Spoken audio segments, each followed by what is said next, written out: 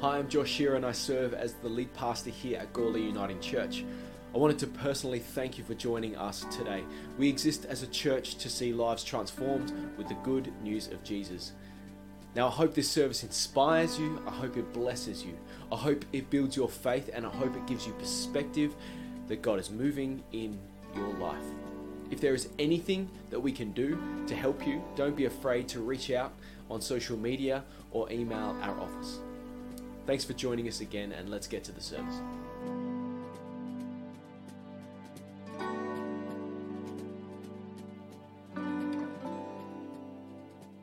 Everybody. Yay, there I am. Well, here we are into our third week of looking at grown-up prayers. And we have been unpacking the Lord's Prayer over the last few weeks and realising that it's a little bit more sophisticated than what we first thought. We have been discovering that it is a bit of a blueprint for prayer rather than just a prayer that we recite off the top of our heads from memory. In the first week, Josh covered the Our Father in heaven, hallowed be your name. Your kingdom come, your will be done on earth as it is in heaven. And then last week, Daryl summarised the give us today our daily bread and forgive us our debts as we forgive those who have sinned against us. Oh, I've mixed the two together, didn't I? And he went through and summarised it under two terms, provision and pardon. And today I'm going to focus on the third P, which is protection. So I'm going to be looking at the verse where it says, "And lead us not into temptation, but deliver us from the evil one." But before I get started, would you please pray with me? Father, we dedicate this time to learning more about you and the prayer that you taught us to pray. Help us to be open to your word and your spirit working in our hearts. May the words that I speak be a reflection of your will for our lives. Amen. Well, my husband and I have a shared passion for hiking and the outdoors. As much as we don't get to do it as much as we would like, but in the past, pre-COVID, we came across a activity called rogaining. Now, anyone know what rogaining is? A couple of people. Awesome. It's a little bit like orienteering. And the idea is that you try and you've got a fixed set amount of time. Say the most extreme is like between 24 and 48 hours. Sometimes it's just 3 hours. And the idea is that you've got to try and visit all these different controls around a set area and try and accumulate as many points as you can in that time. Our preferred option to do is called the roving 8 hours, where in about 15 hours, you've got 8 hours to go hiking around the countryside. We like to split it up into 4 hours pools. So 4 hours we go out, come back, have dinner, sleep, and then go out again in the morning for another 4 hours. And sometimes in that time we can walk like up to 20 to 24 kilometres.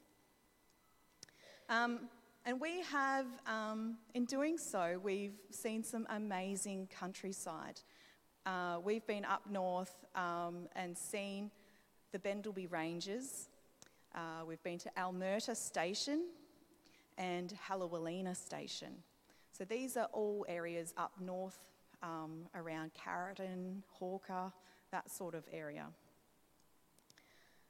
So, but when it comes to navigating, I am a bit of that stereotype of you don't trust me to navigate.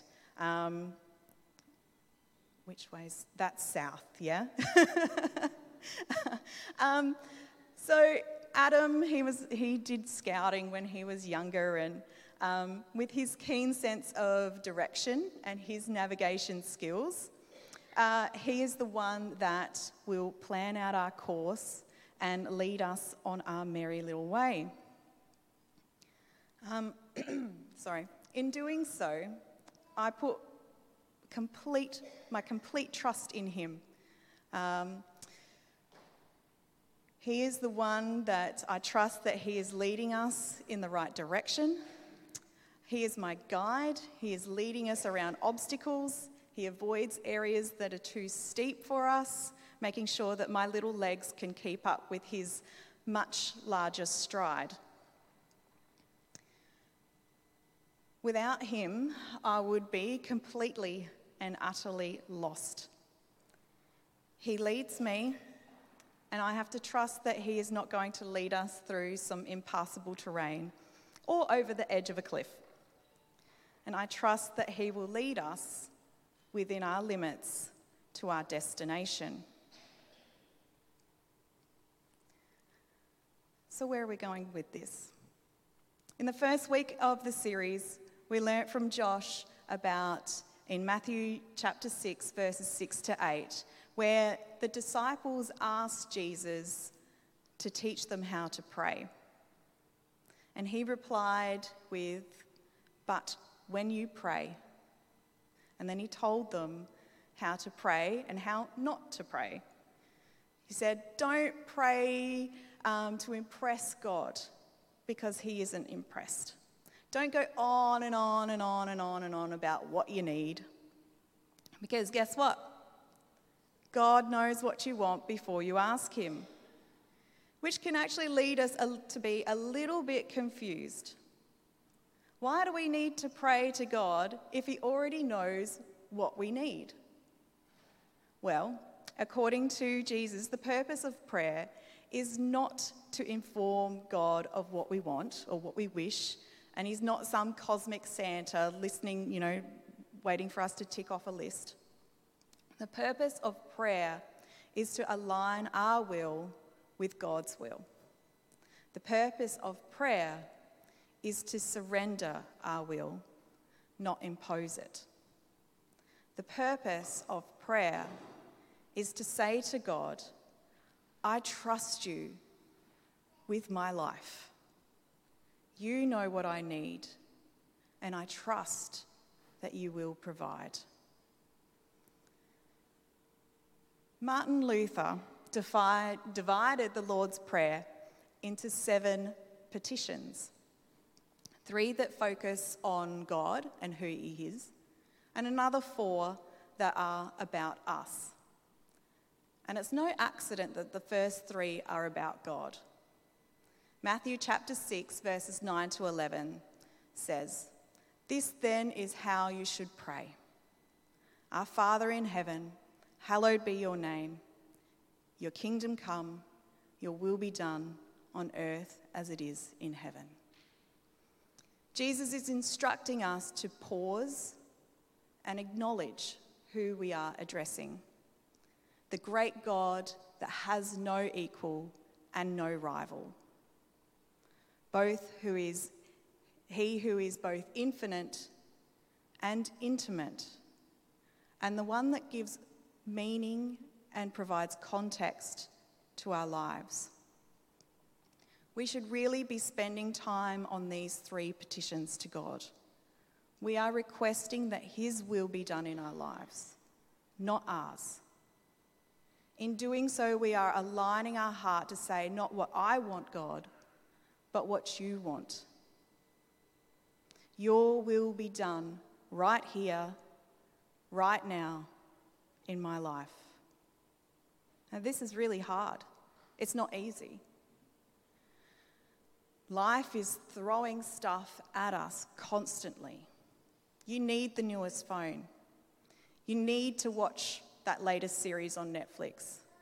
You need to have a house to show that you've made it in life. You need a 6-figure salary. You need to go on that big fancy holiday with a cruise through all those fancy Rhine rivers and all that sort of jazz in Europe. You need, But what we really need is Jesus. We should continue to petition and pray to God until we get to a point where we can say with all sincerity, "Your will, God, not mine." So that was the first 3 petitions. I'm sort of summarising what everyone sort of said previously. The next 4 petitions can be summarised with "Give us today." Give us today a brand new car. Give us today a big house with a swimming pool and a private jet. Oh, and while you're at it, that theme park over there looks really nice. But no, that's just a little bit silly. Jesus is actually instructing us to ask for 3 specific things. He clearly tells us to ask for provision, pardon, and protection. Daryl covered provision and pardon last week, and I encourage you, if you didn't hear that message, to go back and listen to his message on YouTube or on the podcast. As he explained, provision is about giving us our daily bread, but it's a little bit more than that. It's providing us with the things that we need, like a roof over our head, clothes on our bodies. And then pardon, which is forgive us our debts as we forgive our debtors.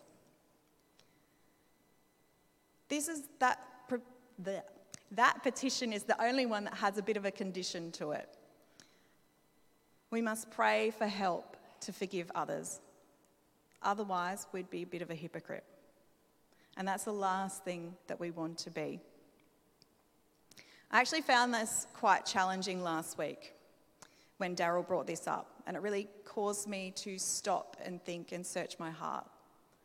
Who in my life do I need to forgive? If we ask for forgiveness but won't ask to forgive others, Jesus says that we're not forgiven. We're still guilty. We're guilty of not forgiving. And this sounds a little bit harsh until we realise what it means when we don't forgive. People who choose not to forgive hold on to hurt. They hold on to pain. We become bitter and resentful, and that does not lead us to a happy and fulfilled life. It actually leads us to sin more. Forgiveness is good for you, it's good for me, and it's good for all of us and our relationships. Your Heavenly Father wants what is good for you, so he insists that we eat all our vegetables, including the broccoli and the Brussels sprouts, and that we forgive others. So in a nutshell, that's our provision and pardon. But last but not least, we have protection, which includes 2 petitions. Lead us not into temptation, but deliver us from evil, are the 2. So why is it that we have to ask that God doesn't lead us into temptation? What are we really asking when we pray this? Temptation, in a biblical sense, is a situation in which one experiences a challenge to choose between obedience or disobedience to God. At its core, temptation is acknowledging that we may be presented with a choice that can lead to sin. Temptation is seeing those clothes on sale that you don't really need, and sin is putting them on the credit card when you know you shouldn't. Temptation may be noticing the appearance of a particular person, and sin is admiring and lusting after that person and acting upon that lust. Temptation may be the opportunity to listen to some juicy office gossip. Sin is joining in on that gossip or not suggesting that those people shouldn't gossip. lead us not into temptation. James chapter 1, verses 14 to 15 says, "But each person is tempted away by their own evil desire and enticed. Then after desire has conceived, it gives birth to sin. And sin, when it is full grown, gives birth to death." We know that temptation leads to sin, and sin can lead us away from a life with God, a life away from his promises of security and peace. It's almost as if we should be really saying, "God, when we are presented with a choice to obey or disobey you, help us choose to obey." But it doesn't say that. It says, "Lead us not into temptation." And I must say, this has always confused me a little bit. Why would we have to pray, "Lead us not into temptation"? God's not going to lead us into temptation. So why do we need to say, "Don't lead us into temptation"? God, being who he is, would never lead us into temptation. As pointed out in James chapter 1, verse 13, it says, "When tempted, no one should say, 'God is tempting me,' for God cannot be tempted by evil, nor does he tempt anyone." It is not in God's holy nature to tempt us. Hamartiology, which is a branch of Christian theology that studies sin, describes sin as an act of offence against God by despising his persons and Christian biblical law, and by injuring others. Augustine of Hippo, I fell down into a big Wikipedia hole. Augustine of Hippo, considered to be one of the most important of the church fathers, defined sin as a word, deed, or desire in opposition to the eternal law of God. Therefore, it is impossible for God to sin or cause someone to sin because it is in opposition to himself. It would literally be God making us do something on purpose to make us upset him. Which is, when you try and think about and process that, that's really quite ridiculous. Do we as parents purposefully trick our children into doing something bad to upset us just so that we can punish them? Of course not. We only want the best for our children. And we look to the perfect Father, God, as our example. The whole idea of God tempting us to sin goes against the whole purpose of sending Jesus to die for us in the place of the punishment that we deserved. Why would he send his son to die for us if he was only going to make us sin more? The whole redemption process would have been pointless, and we would not be sitting here today if that were the case. When presented with temptation, we need to stop and think. It is our poor decisions that cause us to sin, not God. There's also another thing to ponder. Jesus himself was tempted. We know this because of the account of Jesus being tempted in the desert by the devil, as recorded in Matthew chapter 4. But I want to ask you, is this the only time that Jesus was tempted? Possibly not. Hebrews chapter 4, verses 15 to 16 alludes to more occasions where Jesus was tempted. As it says, "For we do not have a high priest who is unable to empathize with our weaknesses, but we have one who was tempted in every way, just as we are. Yet he did not sin." It says Jesus was tempted in every way, not just in the 3 ways that were recorded in the Gospels. He was tempted in every way, just like you and me. And he knows the difficulties that we are faced with because he was there.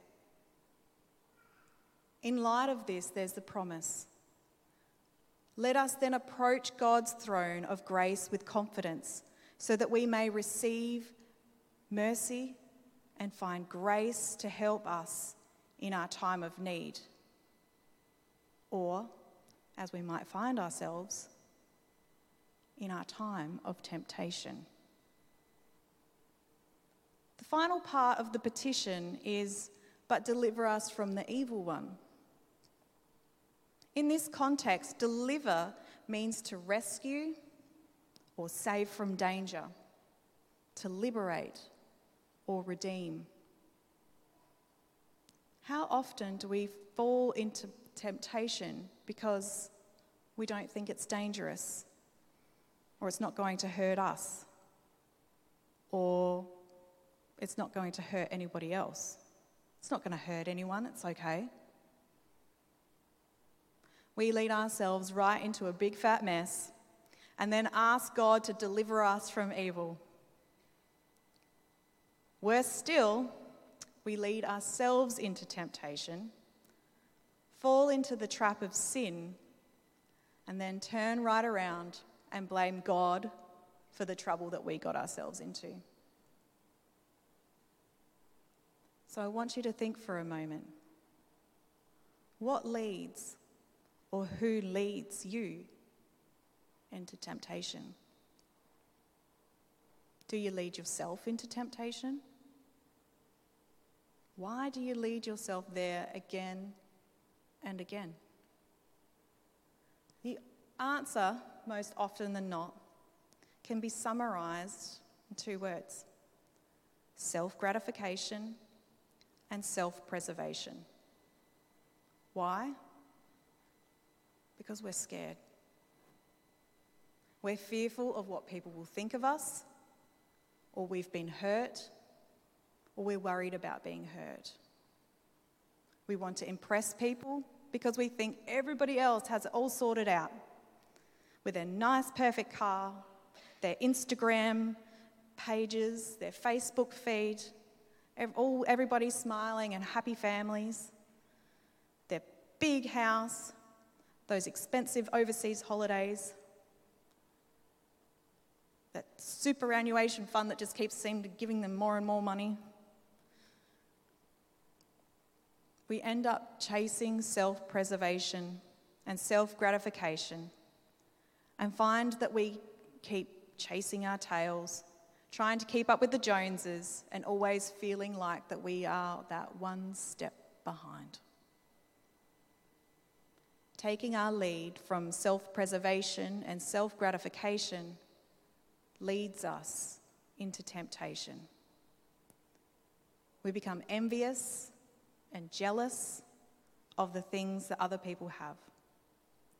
We become disheartened and depressed because we haven't achieved what society tells us that we should have achieved. All of this happens because we are trying to lead ourselves, or we are following the wrong thing. So we start to question, why am I here? What is my purpose? If we are truly praying, "Your kingdom come, your will be done on earth as it is in heaven," we come to realise that we are part of that. Are we not here on earth? Are we not commissioned to go out and make disciples of all nations? When we realize that we are part of God's kingdom on earth, when we embrace your will be done, we will find that we will live for more than just ourselves. There are literally a few thousand people just outside those doors, waiting for us to live for them, to live for Gawler. When we ask Jesus to lead us, we are choosing to follow Jesus. We are saying, Jesus, we trust you. You know what is best for me. Lead me away from the things that are going to hurt me. Lead me away from causing pain to others. Lead me away from the things that are going to stop me from having a relationship with you. Lead me, Jesus. I want to follow you. When we embrace your kingdom come, your will be done way of life, we live for more than ourselves and will have more of ourselves to show. Jesus invites us to follow a better Lord and a better leader. He invites us to follow him. Following Jesus and embracing surrender is the alternative to being led into temptation. There is a path that delivers you from evil, and it requires discipline and self-control. It requires saying yes to Jesus' invitation to follow him. So what I wanted to do to finish up with you today was to provide you with an opportunity to say the Lord's Prayer.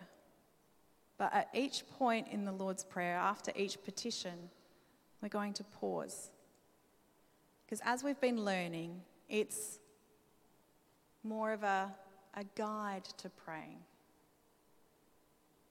So as we pray, I'll pause and let you reflect on the words and have an opportunity to take to heart what you are saying. Not just say it just because, it spills off the top of our heads, but just pausing and reflecting. And I want you to have a go this week, whenever it's time for you to pray, to have a go at saying the Lord's Prayer, but slowing down and taking time. So would you pray with me? Our Father in heaven, hallowed be your name.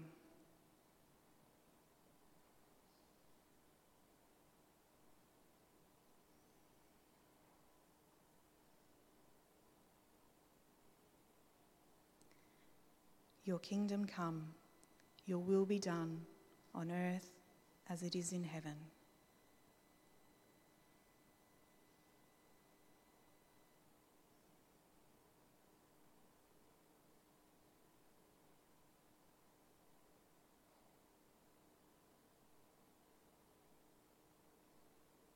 Give us today our daily bread.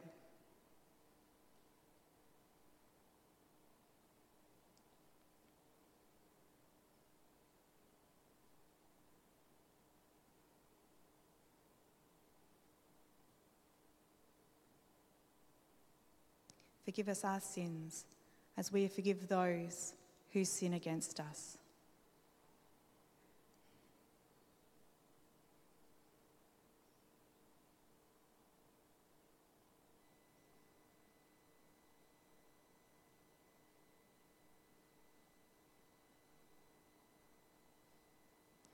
Lead us not into temptation, but deliver us from evil.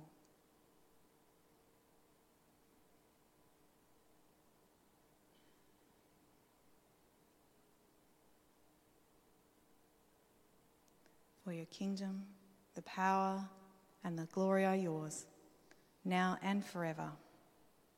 Amen. Amen.